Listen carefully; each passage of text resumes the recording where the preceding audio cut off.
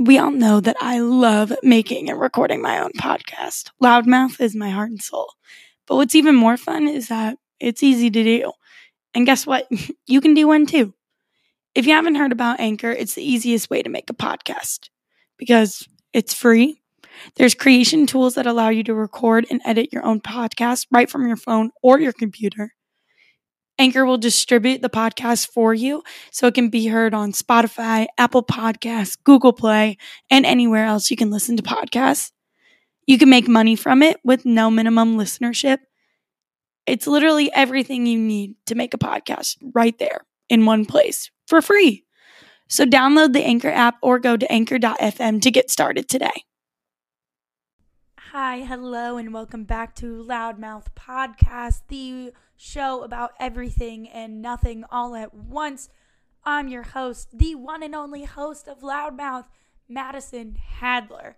Okay, this is my fourth time starting this recording, so I swear if it does not work, I'm going to be very mad. I don't know why, but I've had some bad luck with my recording technologies and editing technologies and everything these past couple of weeks, and I'm going to really need to turn that around because Mercury isn't even in retrograde, so technology should not be failing me right now. But we're going to get through this podcast, okay? We're going to do it. As you guys have probably noticed, I haven't had a guest on in a couple of weeks, and that's mainly just due to having to schedule and reschedule and get everything in line and everything like that. So I'm sorry that you've had to deal with just me, but also I feel like it's quality time, you know? We haven't had some one-on-one chats for a minute, you know? I feel like this is good for us. Really nice to reconnect with you all. And especially because recently a lot of my podcasts have been about political things going on. And I absolutely love doing that for you guys because I have a political science degree and, you know, I use it, but not as much as I would love to. And I like being able to explain what's going on and talk to you guys about it and show you guys how you can help, how you can sign petitions, how you can donate money, protest, all that fun stuff. So I hope that you guys are enjoying it as much as I do, but do know that guests will be coming in the next couple of weeks that I'm very, very excited about. But for now, quality time between the loudmouth and the noisy mouths, or the loudmouthers. You guys, I usually call you the loudmouthers, so we'll stick to that. But this week, we're talking about more political things. Woo-hoo. I mean, it's kind of hard not to talk about political things or be political in daily life anymore because politics have always been intertwined, but especially with COVID, even though it shouldn't be a political issue, it is. And then everything else that's kind of fucked up and going on in our world. So we're going to talk about that today. And we're going to talk today especially about the state of Texas. Now, before we go into the state of Texas, I want us all to take a minute and recognize that it is the leaders of Texas doing these things. And it is the redlining and the voter suppression and everything else that could fall into it, making these things happen. I know it's so easy for us to look on Texas and be ashamed and be so sad, whatever, and to blame the people of Texas. And while, of course, there are people of Texas, super conservatives, whatever they are, that are actively fighting against rights, there are also millions and hundreds and thousands, okay, maybe not millions, but thousands and thousands of people who are actively fighting to keep the rights. And we have to remember that voter suppression is the number one evil player at set in states like Texas and even states like Missouri, although we're a little more purple at times, we are definitely still a red state. And it's easy for us to blame the people living in these states and for not doing enough or whatever it is. But we have to remember that there are a lot of factors at play here. So I just want to make that little clarification before we get into this, that I am not hating on the people of Texas.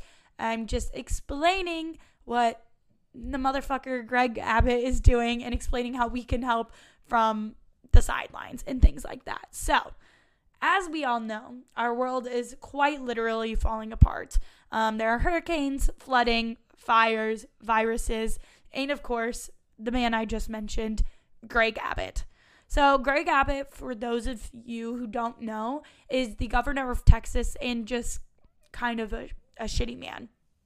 He has been spearheading the voter restrictions in Texas, the lack of mask mandates, and even the prohibition. That's not the word I'm going for. Even prohibiting mask mandates to be in place.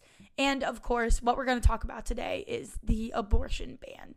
So just last week, a bill that banned abortions after about 6 weeks of pregnancy, that includes no exceptions involving rape or incest, went into place. This law, also known as SB 8, allows private citizens to sue abortion providers and let anyone else who helps a pregnant person obtain an abortion. This includes people who provide financial assistance or even give them a ride to the clinic. So what does this mean for Texas? How does this affect everyone else? And how did this even come to be? Because, a couple months ago, we were talking about SB 8 and people were talking about trying to stop it. But why all of a sudden is it now in place and allowed to happen? So that's what we're going to talk about today.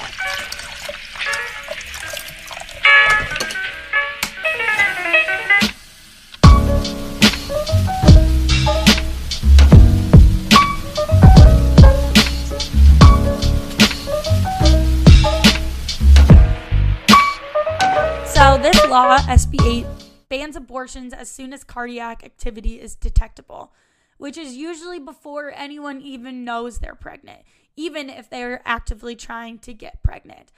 There was a tweet I saw of a woman doing IVS, which is super monitored, like you give yourself shots to get pregnant, all that kind of stuff, and you're going to doctors pretty much once a week.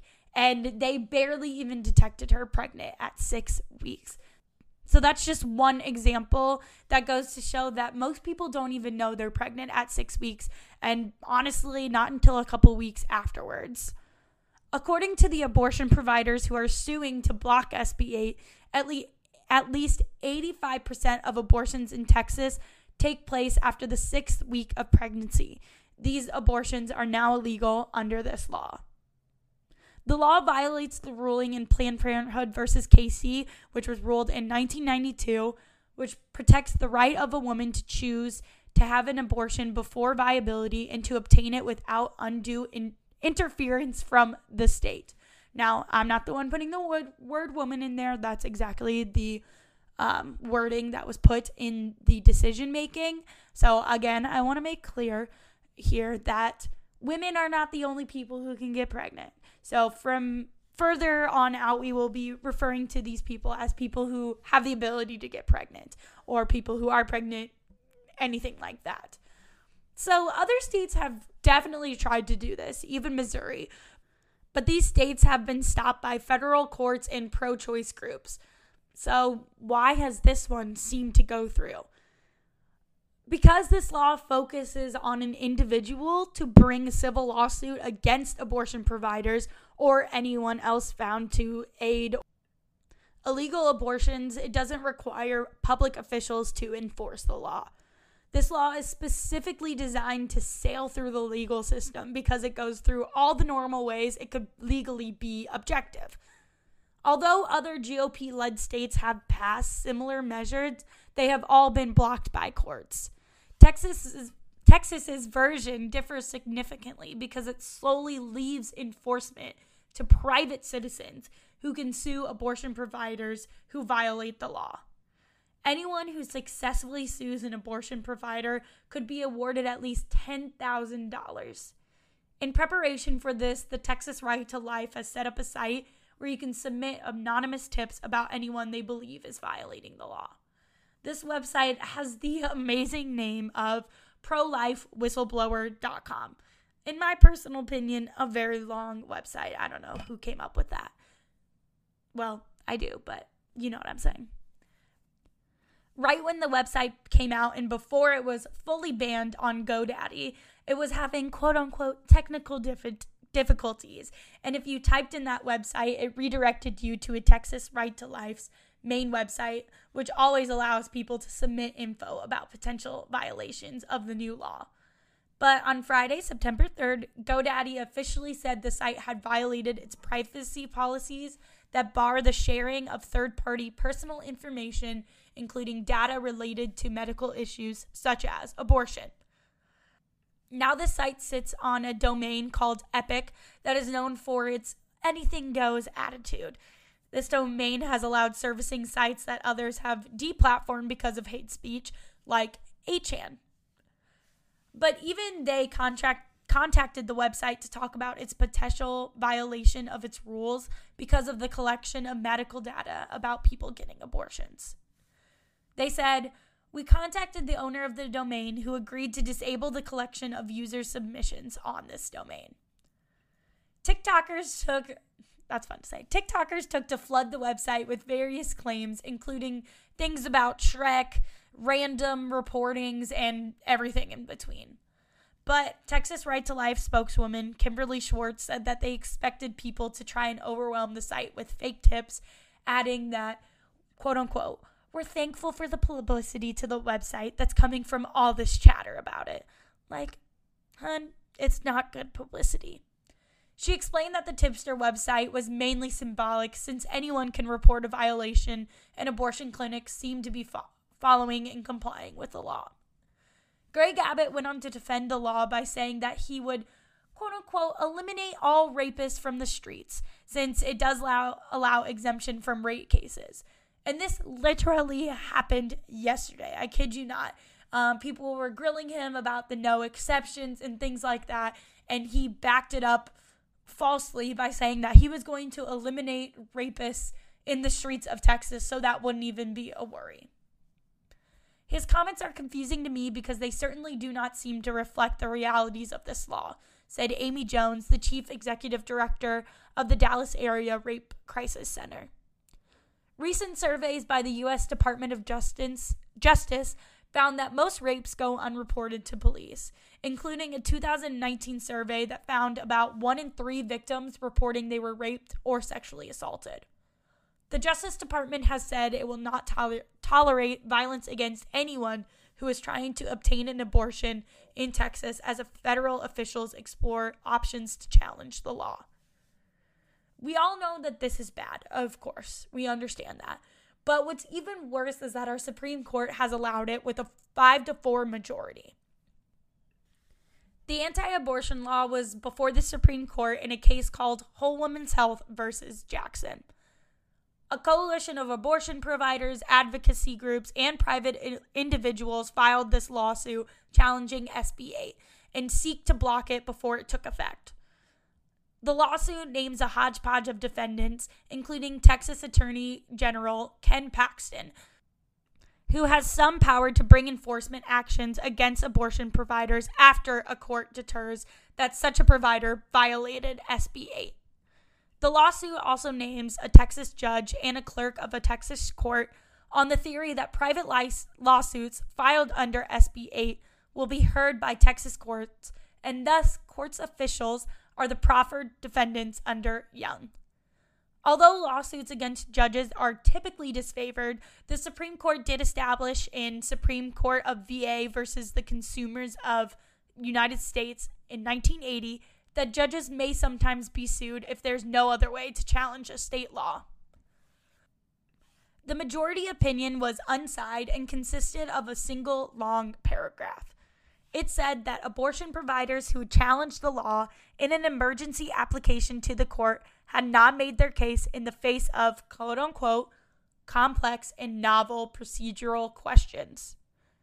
The majority stressed that it was not ruling on the constitutionality of the Texas law and did not mean to limit, quote-unquote, procedurally proper challenges to it. This law presents a maze of procedural complexities that are rarely seen even in the most complicated litigation. The law appears to have been drafted intentionally to frustrate lawsuits challenging its constitutionality. In Texas, with an assist from a right-wing appellate court, has thus far manipulated the litigation processes to prevent any judge from considering whether SB 8 is lawful.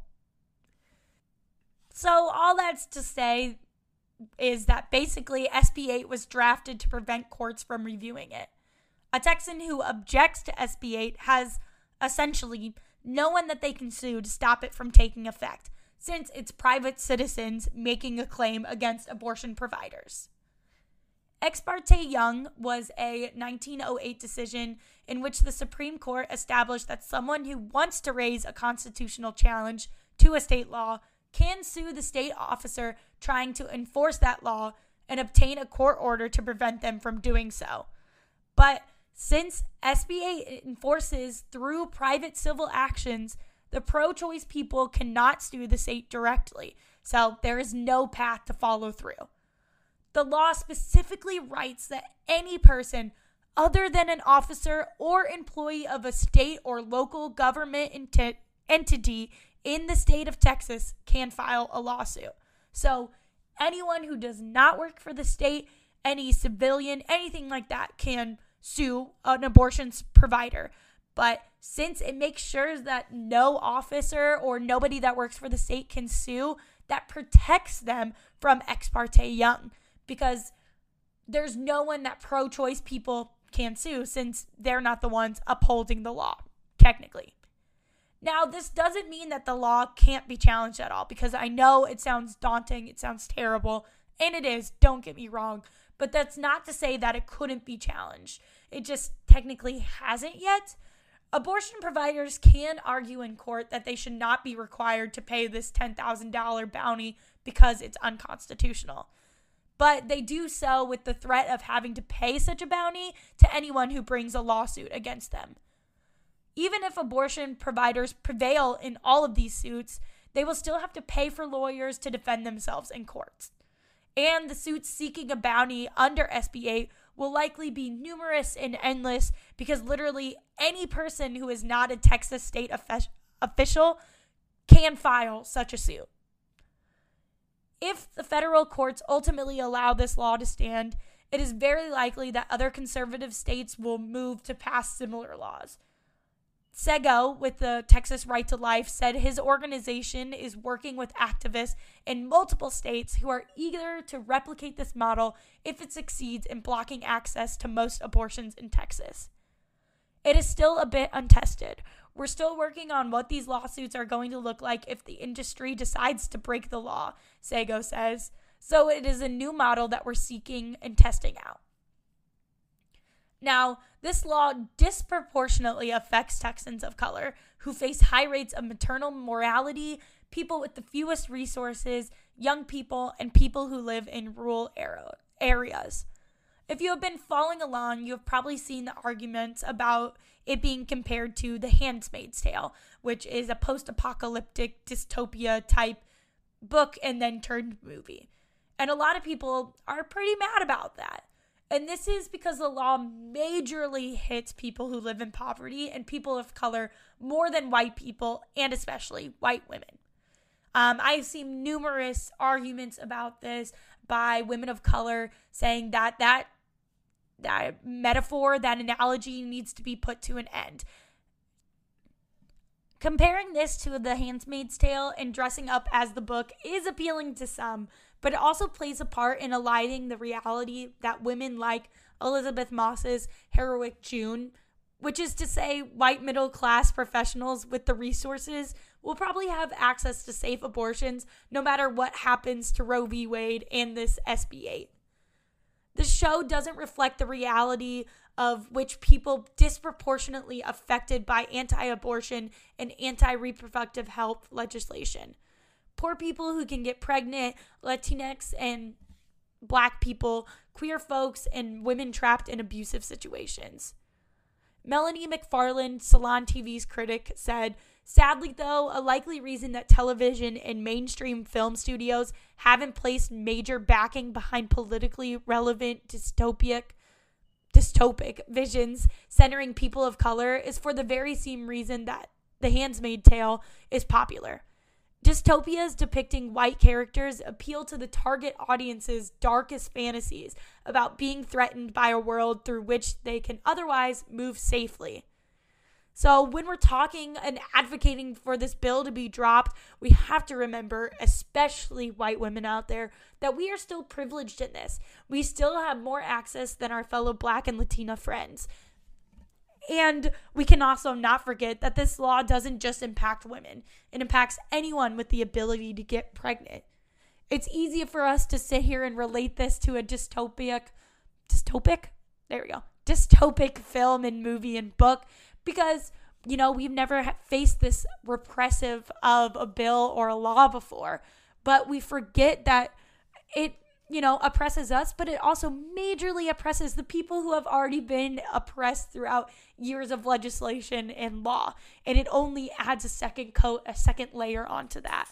So although it might be symbolic and it might make sense to relate it to A Handmaid's Tale, we can't forget that just because now that it's including white women, we're going to be all gung-ho about this. And white women have done that for years and years and years. And we know this, and I know this as a white woman, that it's easy for us to take our own ideals, and the minute that we feel oppressed, we run with it. And we forget about all of those people who have been disproportionately represented before us.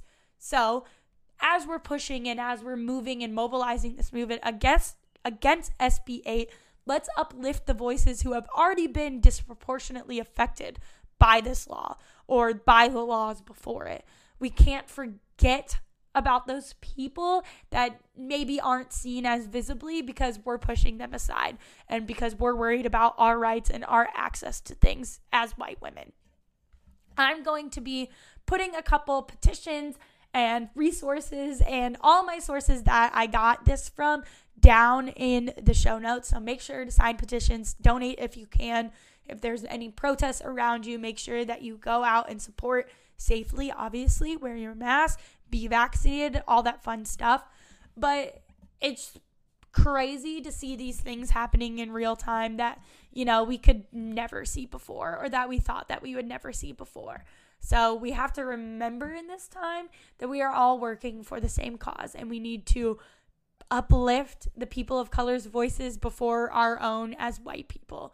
We have to remember that they are already being disproportionately affected by racism, by economic systems, by everything before that. And this is only another oppressor onto them. And we have to stick up for them and use our voice to uplift theirs. So make sure you check out the show notes. I know we have been really political heavy over here, but I hope this kind of explains why this law has made it so far and why the Supreme Court has approved it. Although it is unconstitutional, it has gotten through because of its major complexities, and it has been researched and studied by all these right to life people who are, funnily enough, anti-maskers, but we won't get into that yet. But we have to remember that this law is complex and it's hard to understand, so we have to do our best to educate everyone about it to make sure that they understand why it's being pushed past so easily. And we have to fight and fight and fight again and sit with our abortion providers, give them money, donate to them so that they can fight these lawsuits. And we must not let our voices be forgotten in all of this. So make sure you're doing the work, make sure you're doing the research and trying to educate yourself in the best way possible, because it can definitely be so confusing, and I want you guys to understand what's going on so that we can actively fight against it and make it make sense to those who totally don't know what's happening, and put it in terms that are easy to understand, because that's one of the biggest things, especially around laws, is that they reword it in these ways to where, I'm going to say common folk don't get what's going on. So, of course, they're going to find ways to support it. Of course, they're going to not understand what's happening, so they're going to feel lost and not want to fight it because they don't totally get what's going on. So it's important that we stay educated and that we try to educate in simple terms, make it understandable for everyone so that we can all fight against this and hopefully stop the oppression that has been going on for years and years, but is only really coming to major turnabout now because of things like voter restriction. And Greg Abbott literally yesterday restricted votes even more. And if you want me to talk about that, I will. I definitely need to do my own little research into it because what he does never makes sense to me, and I need to look into it a little bit more. But if you guys want an episode about that, I will gladly do some research out for that. And to all my friends in Texas or from Texas, just know that we are standing with you and we hear you. And if you ever need somewhere to go, Missouri isn't much better on abortion laws, but if you ever need help, if you ever need a ride or anything or money, let me know. I don't have a lot, but I would love to give it to you. But I want you to know that you're supported, that you're listened to, and that we are going to fight the good fight and make sure that your voices are heard and make sure that abortions are seen as accessible and good healthcare, because that's ultimately what it is. And at the end of the day, this law isn't going to stop abortions. It's not. It's not going to stop abortions. It's going to stop safe abortions. And we're going to see high rates of mortality, even higher than we already see, because we are not allowing access to safe abortions. So just something to think about, something to ponder. Make sure you check out the show notes, everything like that. Let me know if you want to hear more about the voting restrictions that Greg Abbott is putting in place. Let me know if there's any other political issues that you don't totally understand that you want me to put in my as simple as I can terms and make it make sense as much as I can to you. You can follow me and request those things on Instagram at loudmouthpod, or you can also go to my Twitter at loudmouth_pod, everything like that. All my links are in the bio and will be linked down below. Make sure you rate this podcast and go out there and be loud, my friends. I love you guys. I'm here for you. If you need anything, let me know, especially my dear friends in Texas. And I will talk to you all next week. Bye.